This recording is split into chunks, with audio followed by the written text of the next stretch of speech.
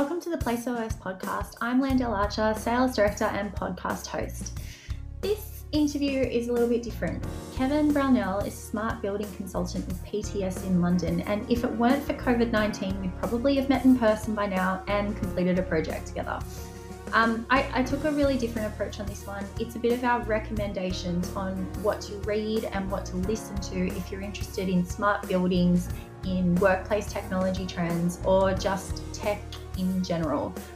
We also talk a lot about wellness in the current climate, so I hope you enjoy.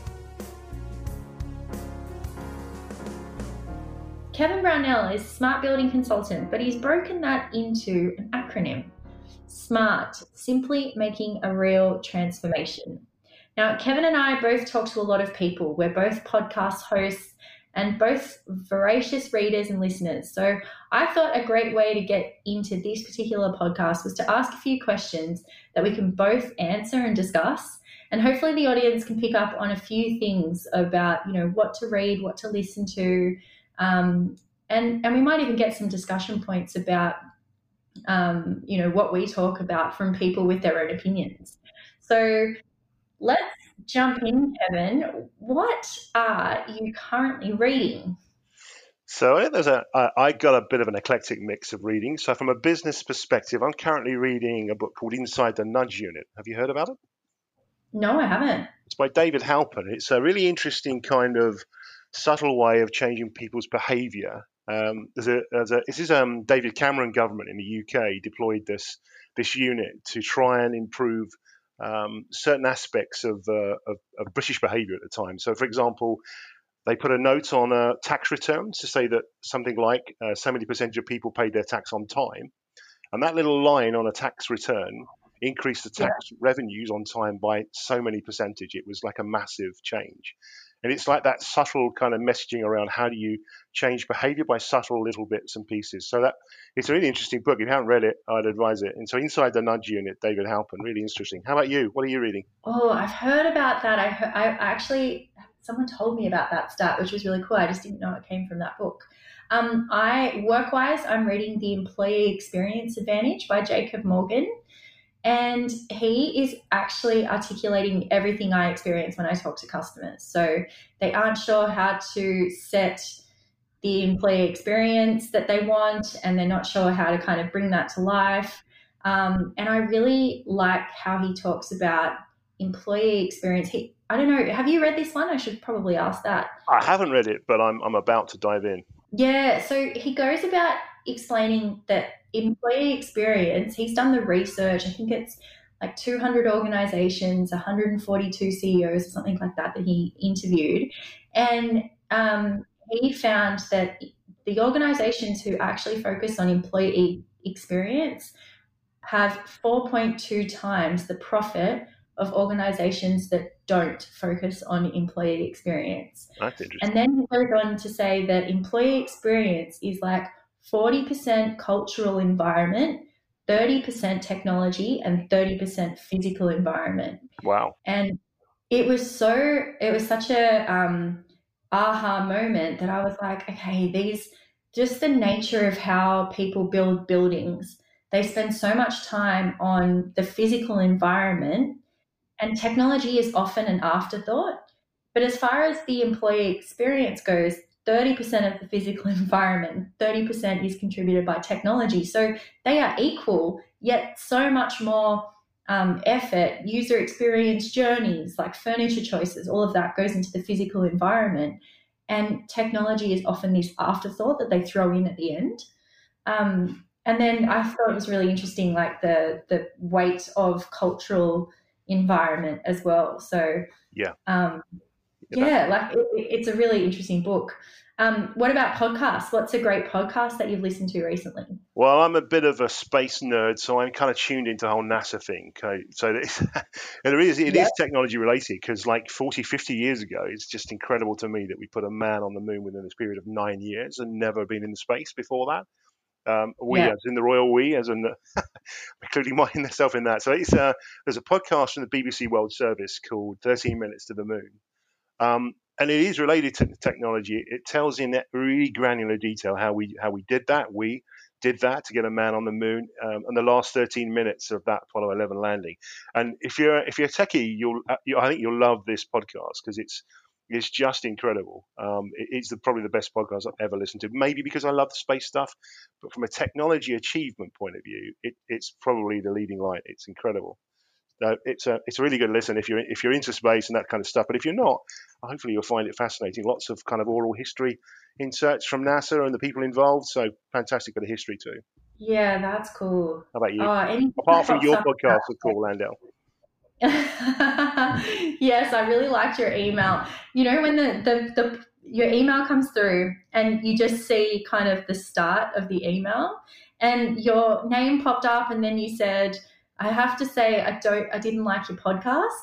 And I was, deflated. And I thought, I'll open this because Kevin will have some really constructive feedback. And then I opened the email and it said, I didn't like your podcast. I loved it. So That was true. Put a smile on my face. Yeah, sorry for that bit of fun, but I was in a flippant mood. But yeah, fantastic. I do really love them. The reason I love them rather than like them is because you focus on the experience perspective, which is a passion of mine. I know it is of yours. So whilst we're all in the technology space, it's really about outcomes and what people get from it. So that's particularly why I tuned into it and really loved it. There's a personal side of it too. Yeah, as we're talking now, I haven't even got around to technology as such, but yeah, good stuff. Well, I loved yours as well. Like the ones that I listened to there was the Herman Miller guy. I thought that one was really interesting. Yeah, Nathan. And yeah. The hipsters. It's like the hipsters are winning or something. That was really cool too. I thought both of those were really good. And I was kind of like in my head I was part of the conversation. So I was like trying to join in at different points and then realizing, it's a podcast one-way medium.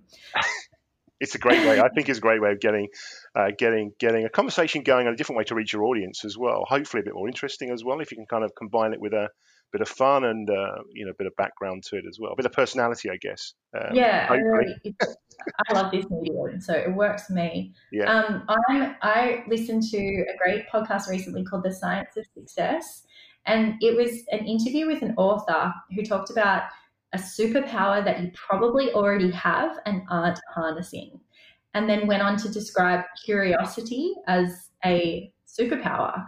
And I it just kind of stopped me in my tracks, and I thought, doing all of this user experience design and user-centric technology, that's what we do. We have to keep asking questions and we have to stay curious about who is the user, what do they want to be able to do, what pain points do we solve for them, how do we take friction out of their technology. And it just spoke to me in terms of sales as well, because when you're in sales and if you're good at that, you're asking more questions of the person rather than kind of pitching. That's a fantastic kind of fantastic line. Curiosity is a superpower.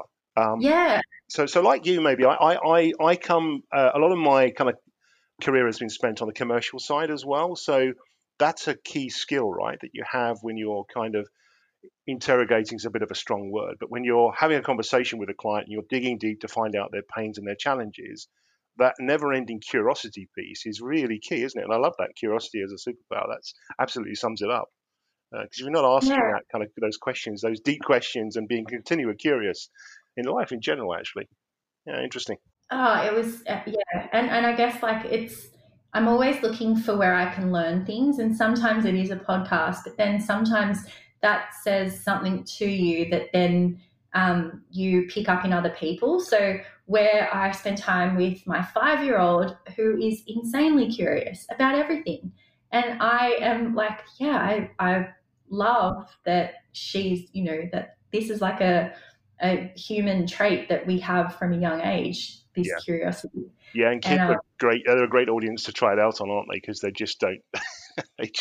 They're not afraid of asking those questions. They just go for it. And you think if you can handle a 5-year-old child, actually, that's not a bad way to start, really, is it? Yeah, exactly. Yeah. Another great podcast I listened to recently, I re-listened to it. It was the Master of Scale podcast. Reid Hoffman, founder of LinkedIn. Yep. He has this great podcast called Masters of Scale, and he interviewed the Airbnb founder. And what one of the exercises that they did at Airbnb was to go through the user experience of the whole kind of, what does a 6-star experience look like? What does a 7-star experience look like? What does an 11-star experience look like? And they did this whole workshopping exercise to really understand like what the experience of going on holidays and staying in a random place should be for anyone, and then tried to kind of make that scalable for people.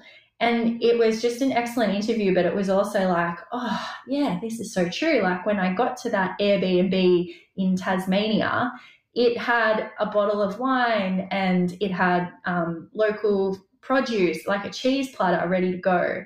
And it really was so much better than a hotel experience because it was really customized to us. So that was a great podcast too. I love that. Tech Tent is another one I listen to, another BBC one, where it's a weekly Tech Tent discussion on technology, different subject matters. Google and Facebook in the news a lot at the moment. It's all about different aspects of that. Really fascinating kind of little snippets of podcasts. So I tune into that regularly for kind of my dose of updated topical subjects around tech. But that's a good one. But the Airbnb one sounds good, and that kind of experience that you deliver through that is really interesting. There's another client I have that describes it as a Ritz-Carlton experience. Whenever you go to their office, you walk away having that was a great experience of just going to the office. Very memorable, very greeted at the door, known as an individual, personalized experience. And I think that's off the same vein, actually.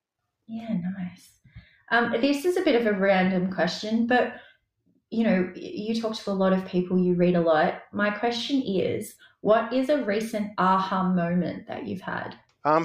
This is, funny enough, this is going to seem like this is prepared for this conversation. But in recent times, I've come around to this thinking where we spend a huge amount of time actually with upfronting client engagement, talking about technology and about how things come together and how it all works. And what we then lose out on is the kind of what's in it for the stakeholder piece, what's in it for the user of that building or that location.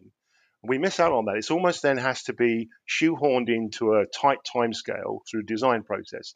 So my kind of aha moment is, what if we just deploy a solution, work through a tender, whatever we need to do from client perspective, but come up with a solution, engage actually people like yourselves really early, so that we have kind of a really solid platform that we can build from, and then be creative away from that space, right? Rather than think about the technology all the way through the design stages, then get to a place where we have to deploy this and start thinking about it. It's way too late. So for me, it's really that really bring that in early, and this applies to all the market sectors that we work in anyway, and then focus on the great outcomes you can get from that, because that's, for me, the best value from it. And that kind of links in to my general view about smart buildings in general, actually. How about you? What's your aha moment? I have to agree with that one, because one of the things that we've been, we're really trying to talk about what is it that our technology is for a building, and it really is the operating system for a place.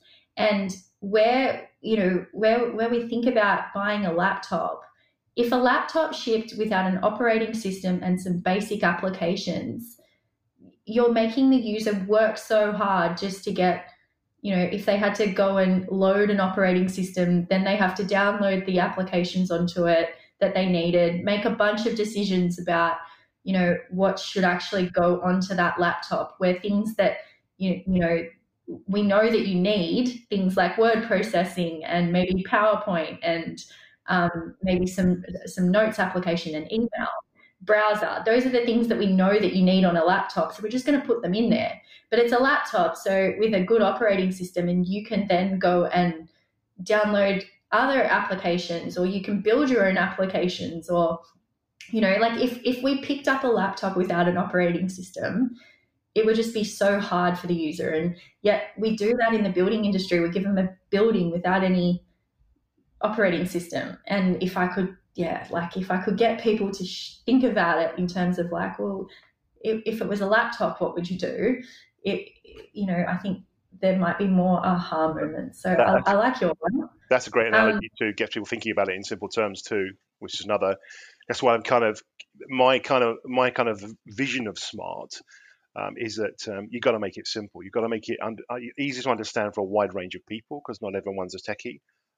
Yep. Yes. Anyway, that's a great example. And fill the gaps that we know everybody needs. Like, we don't have to start with a completely blank canvas. I mean, there's a certain amount of things that we know are pretty common now. So we could shift those with the building, and then you could always build it on top of there. But anyway, Yep. My big aha moment, I really thought about this one, and I think it was because, so in Australia, when COVID hit, and then in Sydney we had a lockdown, and I got really flat from that. And I've thought that, well, I'm quite an extrovert, so maybe I'm missing that, energy that you get when you're having in-person conversations and meetings and really kind of, feeling productive and getting through your work. And then I would see these articles on video conference fatigue, and I was like, oh, maybe that's why I'm feeling flat, because I've been on, 10 video conference meetings today, and it's so tiring. But as part of this book that I'm reading, with the Jacob Morgan book, for the employee experience advantage, he really just, like, it was an aha moment when he says, we humans crave experiences. Like, we spend our money on holidays and nice restaurants, anything that gets us to that exhilarating conversations or like challenges. Like, I personally have been skydiving 3 times, bungee jumping, skiing, snowboarding. That's what I spend my money on. So when the first lockdown happened, the experiences that I was having were really narrowed. And then I was trying to fill those gaps with, like, new recipes or new activities with the kids or working with new clients in new countries, but I fundamentally lacked the energy from having those experiences. So it sort of was like, oh, of course, I'm missing out on all of these experiences that I tend to have. And this lockdown, definitely hit the, depression stage, but it was me. Yeah, it's fascinating, and flat is a good word for it, actually, isn't it? It kind of, because I think, if you're the kind of person that needs to have that one-to-one, that interaction with people almost face to face, that's your this pandemic is hitting you hardest, isn't it? Because there's just so much we can do from in our everyday lives. You just given a good example there, and the many different video conference calls a day, but that kind of interaction, particularly from when you're meeting a new client, is really quite key, isn't it? It's not so immersive, obviously, on a video call, but if you're in person, it's and you almost need that kind of interaction. I do anyway. I feed from that. So, yeah, I totally agree with you. I'm not so sure I'm going to take up skydiving just yet, but I like your idea. Yeah, I'm missing those things. I think it was like, I don't know when my next holiday is going to be, and I had to cancel a holiday where my friends were getting married in Scotland, and that was like, I'm terrible for them, but I felt terrible too, because I just didn't have those experiences to look forward to. Yeah. So yeah, that's a shame as well. No doubt they'll come back again. Hopefully, if they put it off to next year, perhaps. Yeah, just put it off indefinitely. All right. Okay. But luckily enough, we had time to like, where we're not in full lockdown at the moment. So we took them to a nice restaurant last week and tried to make up for it. Oh, cool. Oh, good. Oh, that's helped. Yeah, nice one. A bit more of a work question. What are the gaps in the market that you're seeing, and how are you trying to close them? So that's a really interesting question. So I think that the gaps for me are kind of I'll explain myself. They're kind of lateral thinking opportunities. So for me, I kind of, a lot of my life in previous life, I've been involved in security and risk management. So I come at Smart from that place, and that's one of the reasons why I came into Smart. But I'll come on to that later. But really, for me, it's about the key thing for me is not being surprised by surprise itself. This was a fantastic phrase that was used at a recent webinar that I was lucky to be involved in or listened into. And for me, it's a kind of say, well, we're in this situation we're in.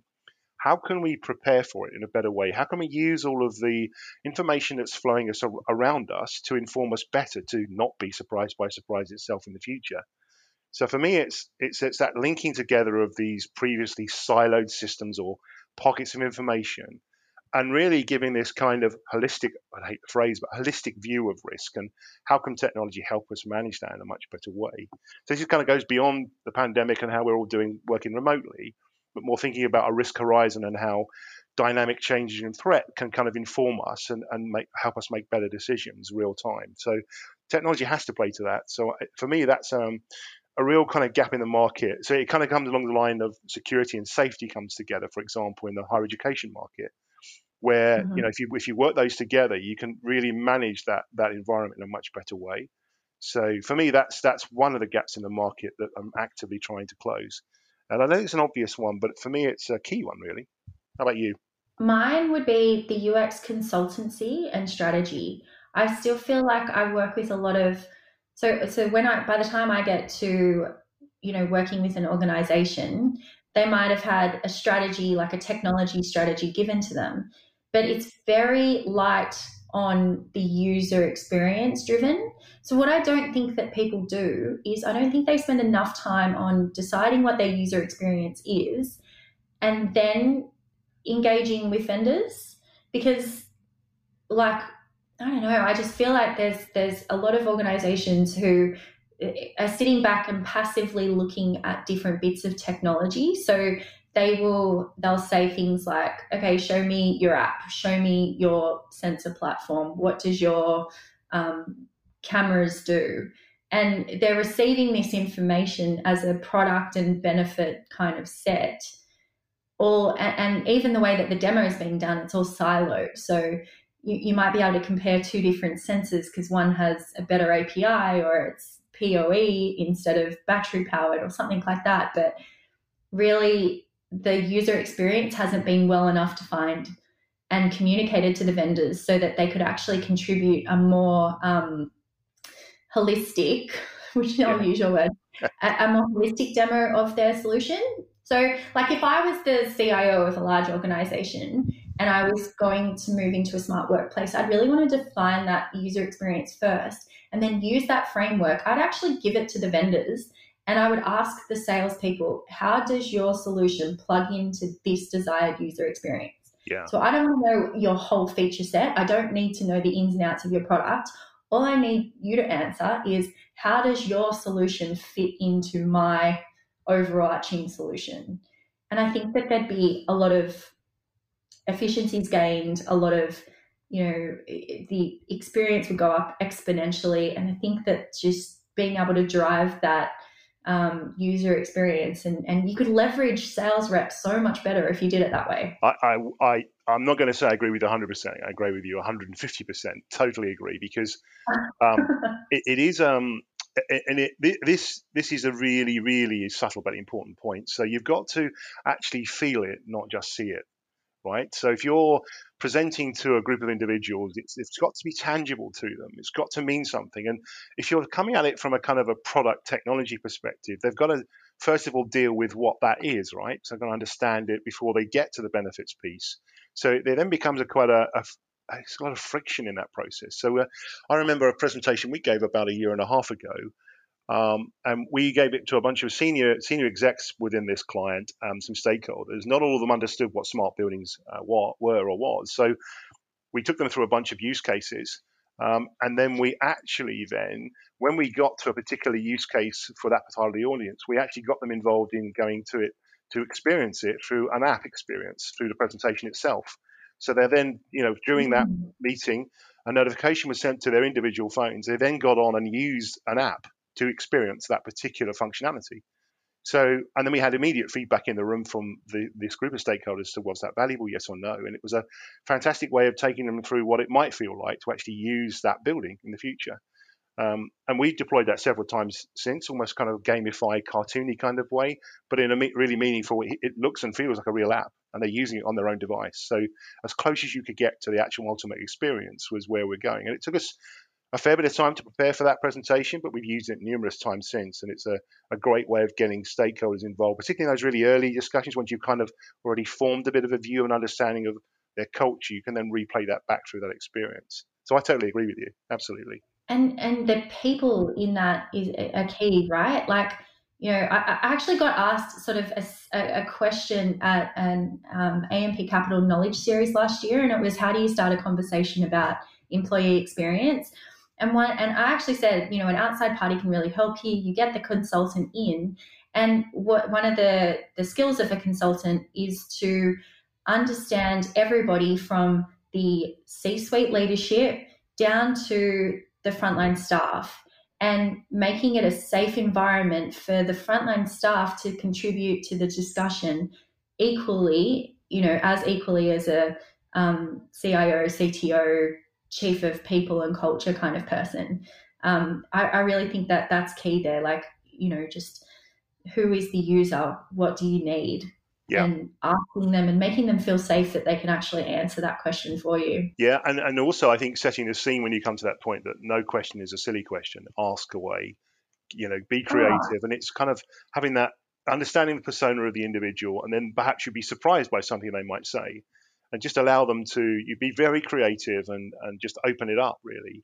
That's key. If you really got to have a creative session, if it's locked down and then you kind of interview people in separate groups, you do not get that kind of outcome. So it's a really important, and it's a skill I think actually in getting a group of people together to get them to think about that and open up, because not everyone's going to feel free, and particularly on a video call, and opening up and telling everyone about their views. I'm worried that it might be a poor question, or there is no bad question. It's a completely open and a creative session. Such a new area. Like, how could you have covered every question that there is to cover? Like, there is no stupid questions, because we still want to understand what from people, what they want to contribute, what they want to understand about this whole process. Like, nobody knows everything about smart buildings, so every question is useful in trying to bring about those answers. Yeah, absolutely. A bit related, but I don't know, it could be treading on toes as well, but just in general, what do you think company execs are completely missing when they're setting out their digital workplace strategy? So I think that this is kind of many parts to this question. There are many answers to this question. I think generally is the key thing for me is understanding the process that's required to deliver a smart building, because it is a relatively new member of the team in terms of construction programs and design programs. So it's really, first of all, is understanding how it comes together and the requirement to spend a lot more time at the front end of a design program. And kind of the roles and responsibilities that need to happen through that. So, people like ourselves need to be involved alongside the architect. When the architect's appointed, that's really when we should be there, kind of being the custodians of technology at the top table, as it were. Because if people like us are deployed too late, then we've got to have this. I call it the Reba River. The Reba River is the Royal Institute of British Architects design stages. So if you get appointed too late, stage 3, for example, concept, develop, design, you then got to swim back up the Reba River to understand what the technology solutions are. And on the way, you get 5 or 6 different people with views of what that is before you get to the client's view. So it's really important to be, timing's a key, and understanding the process around how to do it. I think the other thing is about, we've already talked about it, and that's stakeholder engagement.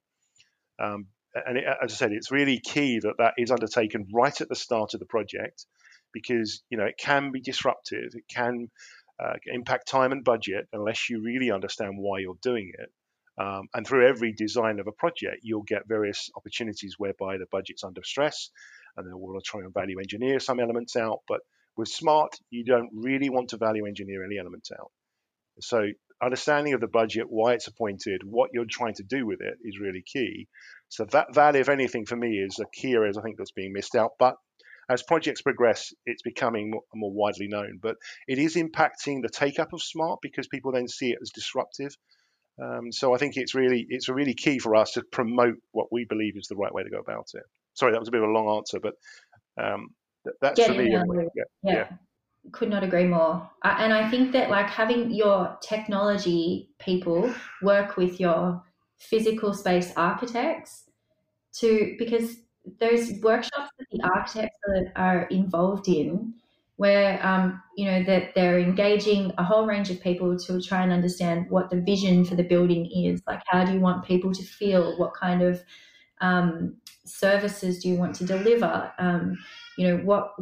Who are the people that are a part of this war for talent? Like, why are we doing this in the first place? And those conversations all get sucked up into how the building's going to look and what the fit out's going to be like. And when we come in as technology later on, we've missed that entire conversation, where we actually could have done something about that. We could have had technology that complements everything that the architects and the people who are focused on the fit out, everything that they're doing, we can complement that with technology. We don't have to compromise on any part of it. Yeah. The biggest mistake that I'm seeing from company execs in their digital workplace strategy is that they're just leading with technology. I think, like I mentioned before, just being so passive in trying to get an understanding of what technology is available, rather than kind of saying, this is what I want, what part of this can you give me? And I think another mistake that I'm seeing is that they haven't really engaged with the user group, the broader user group who is going to be using that technology, because I think maybe they feel a little bit that their hands are tied, that technology is what it is. There's options for sensors, there's options for Wi-Fi, there's slight differences, and then you've got cost implications. So I'm going to choose that one because it's slightly cheaper, even though it doesn't give me the full functionality. But if you do that in every case across your entire building, so if you make a decision on price with your Wi-Fi, you make a decision with price for your sensors, for your base building systems, for your physical access systems, for your calendaring systems. If you're making that decision over and over again, all of a sudden you've got all of these disparate technologies that don't give you anywhere near the user experience that you actually wanted. So you're just being way too passive in just choosing what a vendor is offering you, rather than really defining what a vendor should be giving you. Yes. So I think, and continuing on that theme, if you're, so we you'll do the same. We develop a use case matrix, an understanding of what the user experience is and what technology is required to support that goal and that aim. So it's quite possible through the average project, which might have a life cycle of 2 to 3 years, that technology and how you achieve that outcome will change through the process. So there are some elements of that project you'll have in as, robust infrastructure being one of them. A curious mindset being a really key one, of course. You're constantly challenging how we do it and what the outcomes are. But if you have that mapped out, it could be the technology solution does change through that process. So I think it is key that you do map it out in that sense. Absolutely. What's the best research you've seen recently? Actually, funnily enough, I was looking at an article in the Sunday Times this weekend, actually, and it talks about, it's about a business continuity and a growth angle around COVID, but it talks about empathy and compassion crucial in a COVID-19 era. So that's a bit of a grand title, but there are two key elements of it that came out from me, and that's one about how wellness is absolutely front and center of an employer's consideration going forward, or at least should be, because when people ask on a video call, "Are you okay?" I think there's a genuine feeling that they're really asking, "Are you okay?" rather than just a pleasantry. So I think that having that front and center is really key. And I think it was the Lloyd's Banking Group, I think it was in the UK, that had 45,000 of their employees were basically working remotely. So that's quite a shift. But also to support that, they had about 24/7 a helpline effectively where they could get mental health issues or wellness issues, whatever they like. And then it's kind of setting up every support possible to help with that process. So I think that's an interesting bit of research. And the same article I'm looking at the moment actually went on to say about, back to the risk kind of view that I talked about earlier on, that 24% of businesses surveyed in February were only just developing their first ever business continuity plan in response to COVID-19 outbreak. So that's right at the very, this happening real time, and they're only just thinking about a business continuity plan that helps them through that process. So again, not be surprised by surprise itself is a key feature. So that was an interesting underpinning element. But how people changed, companies changed their continuity plans going forward. 53% of them are prioritizing employee health and safety. 53%. So that's I thought that was an interesting piece. It's a good article, I felt anyway. But there's lots been discussed around about the pandemic and the return to work. But that I found was a great validating piece. So how about you? What's been your latest bit of research that struck you? Well, last year with the AMP Capital Knowledge Series, I was part of the panel to discuss some of the research implications. So I had to sort of go deep on what their research had found. And some of the generational stuff really held up. even through COVID. So looking at, just as a basic overview, boomers, typically work was life. When in Generation X, they're more after a work-life balance. Millennials or Gen Ys are more after work-life integration. The Zs coming through are more about working as part of your purpose. And then they even talked about Generation Alpha. So where the expectation of Generation Alpha is what they have as toys, right? So Generation Alpha is under 5, and they've got toys that talk to them and do things at the press of a button.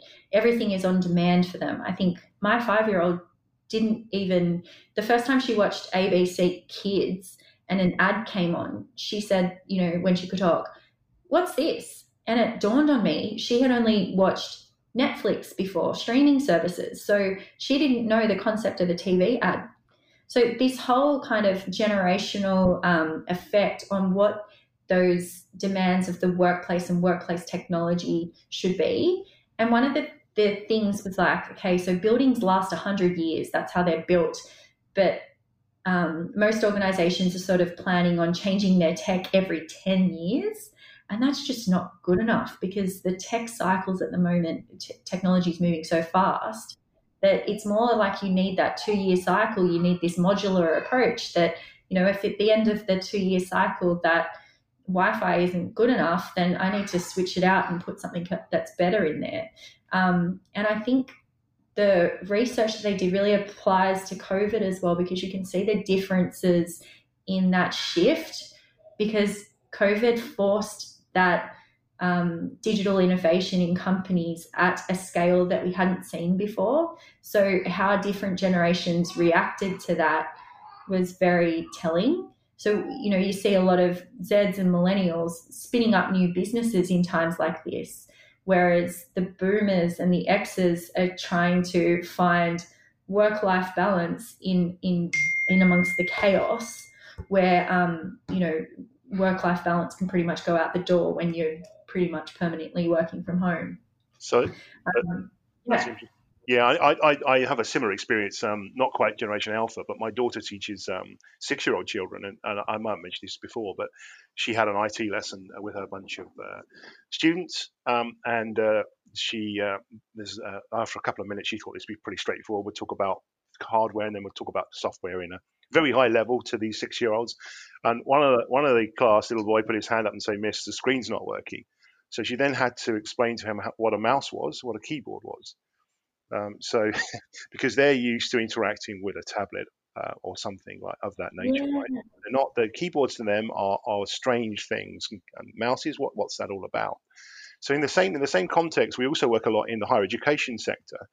And whilst I'm not saying that it's the same example in that sector, what I'm saying is their work, their experience to university and their buildings do not necessarily represent the office environment that they were about to go into, or the technology they might use in that environment. So I think it's the same kind of discussion. It's got to be fit for purpose. Our technology needs to be much more dynamic to support this kind of educational path.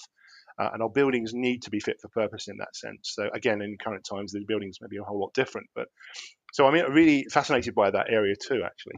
It just dawned on me what happened last night. I was showing something to my daughter on my laptop with my photos application, like showing her an old photo of when the dog was a puppy, and she went to pinch the screen to zoom in on it. There you go. Yeah, wow. It's strange, because we're living in it, but things are happening so fast that, of course, the next generation have these, exponentially more. They just expect so much more out of technology out of the box. They shouldn't have to do too much to be able to get these, what they see as these really simple user experiences. Yeah, totally. Yeah, absolutely. Who do you wish that you could work with more? So you could name a client, or you could name a partner potentially, but someone that you wish you could do more work with. So I think my rather than name clients or partners in necessarily, we're going to group them, if you like. So yes, we would like to work with more clients, and in a sense that we've got to work with the right kind of client in our environment, in the sense that, for deploying a smart building solution or a technology solution. But partners, as I touched on it earlier on, you can't go through a project and then bring on a partner for a key fundamental platform, a technology platform, as part of the building at a very late stage. You've really got to have those earlier conversations. So for me, I would be having partner conversations much earlier, getting the client to think about the fact that we've got this. Yes, we've got to have a competitive tender, but we need the particular types, not all of them, but particular types of platforms, such as yourselves, on board really early, because, as I said earlier on, this gives us the opportunity to think about the more creative elements, the outcomes that come from this, rather than worrying about that platform. Because that platform, in its truest sense, should be a very flexible platform that's ready for anything we throw at it. So I think getting an agreement that that's the right way to go about it is my view. And then some other aspects just was continue in the normal way that they would do in an average project. But for me, it's partnerships, key partnerships early on. And as I say, it will be people like yourselves that we want to engage with much earlier. And it's getting the client's mindset shifted to accept that that's the way, the better path. Yeah. Oh, I like that answer. That's a good answer for me. I guess you would be answer to that, but it's solidly true. I really do feel that that's the case, because it just holds us up at the start of a project. Start thinking about, yes, it's really important as master system designers, which we generally call ourselves. It's really important that we understand the whole piece, and we really, put forward best of breed solutions for our client. But having an agreement on certain aspects of that is key early on, and finding the right partner that fits with that particular client culture, approach, technology roadmap, etc., is really key. So that would be an early engagement piece for me, for sure. My answer to that question would have to be the architecture and the fit out firms. And just generally, the best projects that I work on is when someone from people and culture is given the same respect as someone from technology. So their voice is equally heard on the technology project. So I would love to work more with the people side of the business, and the ones who are doing the environmental design, the space design, so that we can complement what they're doing, rather than do anything wrong or step on toes, or introduce something that's opposing what they're trying to achieve with the whole experience of the space. Yeah, so we have the same view on this. I think that's really important. We talked about it earlier on, that place at the top table, custodian of technology solution, all aligns with a really early engagement with design. So that's the point where we can add most value, I think, hopefully. Yeah, it's like repurposing PTS to stand for people, technology, and space, right? Yes, nice one. Now, I have a question for you about just studying and how you know. Oh, I hope you can't hear that in the background, but that is my child blowing up. That's okay. Oh, the old work from home. Now, you didn't study organizational psychology, and I noticed that you're not a programmer either. Neither am I. So what was it about your studies and experience that brought you to this point as really an expert in smart buildings? So I kind of touched on it earlier on, but for me, so I've been a security practitioner for a number of years. So there's two aspects to this. There's partly, I guess, security and security systems, and forgive my colleagues in the industry out there when I say this, but it is the last bastion of siloness. Security systems, by their very nature, have tended to be very isolated from other building systems, for generally obvious reasons. But what sits within those systems is this massive amount of data that we could do something with. Access control, for example, huge database of information, with data privacy in mind, of course. But so for me, it was partly wanting to do something different, and I didn't feel security market at the time was moving fast enough. I felt that culturally it was still set in the past, and I think there's some fantastic examples of it moving forward now. To me, what I wanted to break out of that.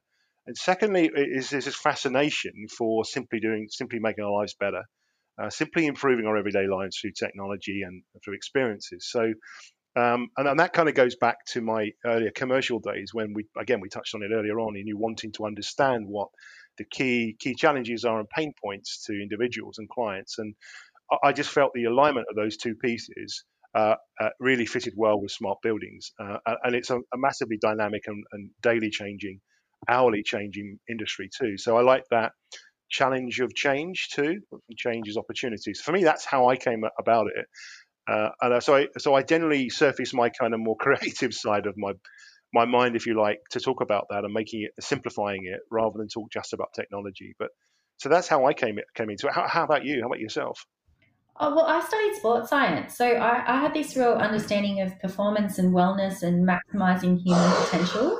So I transitioned from sports science into sports technology. And the technology that I started my career with, I think I was 24 or 25 at the time, into a tech career from being an exercise physiologist. And that was video based performance analysis. But it wasn't just for athletes. Like we did use it for football teams, like every Australian Football League team in Australia, all 18 of them at the time, were using this particular software. So they were using it for sport, but then I was using the same software in a medical simulation to understand how medical teams work together. And then we were presenting that back as a video debrief. And it was there that I met Jonathan McFarlane, who's our CEO. And just when he sort of branched off and started his own business, he just kept showing me the tech because there were similarities at the time between what he was doing with integration and what I was doing with integration in a video-based software. But just the human performance aspect, I guess, has always been really interesting for me. So I worked with this one athlete who just stays in my mind. I was a very junior, kind of like an assistant sports scientist at the time. This guy's name was Shannon Eckstein. He's an Ironman in the surf in Australia. And we were testing him on ergometers. So designed for board paddling, these athletes had to get on and paddle on the ergometer until exhaustion, pretty much. And this guy went 150% further than his nearest competitor. And this was at a high performance camp where this was the best of the best of the best in Australia, all competing against each other on ergometers to get like their testing. And he was so far ahead of everybody else. And it was so interesting to me what it takes to have that human performance, and that it's so much about the mental capacity and the mental state of someone. Like if you can give them the right environment to have that ultimate mental state, the performance that you can get out of them is so tangible.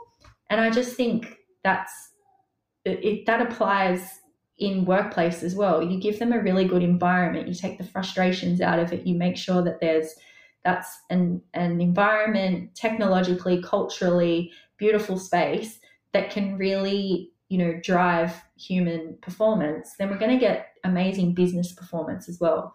So it was kind of like a passion that translated into this space as soon as I knew what this space was. That's fascinating, and I'm really fascinated by that kind of approach too, whereby at the very limit of human endurance, some people can still go above and beyond, and you think that shouldn't happen. The difference is the mindset, isn't it? That's really, yeah, fascinating stuff. I mean, there's a lot about cycling and incremental gains, little chipping away bits. But when someone's so far ahead, you think, how do they do that? That's really interesting. But then by the same thing, he had blisters on his hands and he just pushed through that. So he found a way to push through that pain. But then by the same token, I'd been an exercise physiologist at some of, their largest Australian businesses. They would come to us for their kind of corporate health checkups. And I was so deflated by what I was seeing at the executive level, where wellness really wasn't at the time front and center for them. It was a lot of 45, 50-year-old men who were very, very, very overweight, who had their schedules filled with meetings and drinks and lunches and dinners and no family time, no downtime. It was just constant work. And that was just so, it was just in stark contrast to working with athletes where the best teams they were always trying to not just get performance out of people, which, these businesses were performing well and they were getting really good performances out of these executives. But the athletes also had a wellness focus. So things were taken care of for them. Their mental health was served, like people were looking after them. Whereas executives at these top businesses really didn't have that same focus. It's a holistic thing. It's an all-inclusive approach now, isn't it? And wellness and mental health is just as important as is other areas and other elements. It's a really interesting point. I can see how you came into it. That I'd be in a similar position, I think, to want to explore that further and how you could align the two elements of thinking. Fascinating. Yeah. That is all of the questions that I had for you. I think you've given me some really good insights and some really good tips for podcasts, so I'm going to definitely follow those ones up. Is there anything else that you wanted to talk about? And maybe even just give us a little bit of information about what PTS does that's a little bit different to other places? Firstly, Landell, thank you for the invite. I've really enjoyed our conversation. We have a similar view on things, so that's fantastic to have a peer conversation around that, as it were. But fantastic. So PTS, as you said, we're really kind of technology consultants talking about people, technology, and space. But I think for us, what our approach is that, as I said earlier on, is this kind of, we've been through numerous smart building projects and kind of understand how not to do it through the painful ways of early days of smart. So for us, it's applying the lessons learned really early on, so we move quickly through projects and and avoid those areas where pain could surface. So it's really, again, the human-centered approach is absolutely fundamental to everything that we do. Totally aligned on that one, I think. But it's a fascinating industry that we're both in, and constantly challenging and constantly changing. And I can't think of any other better place to be right now. Same, agree. Cool, brilliant, good. Thank you so much for your time, Kevin. I will talk to you very soon. Thank you, Adam. Take care. See ya. Bye-bye.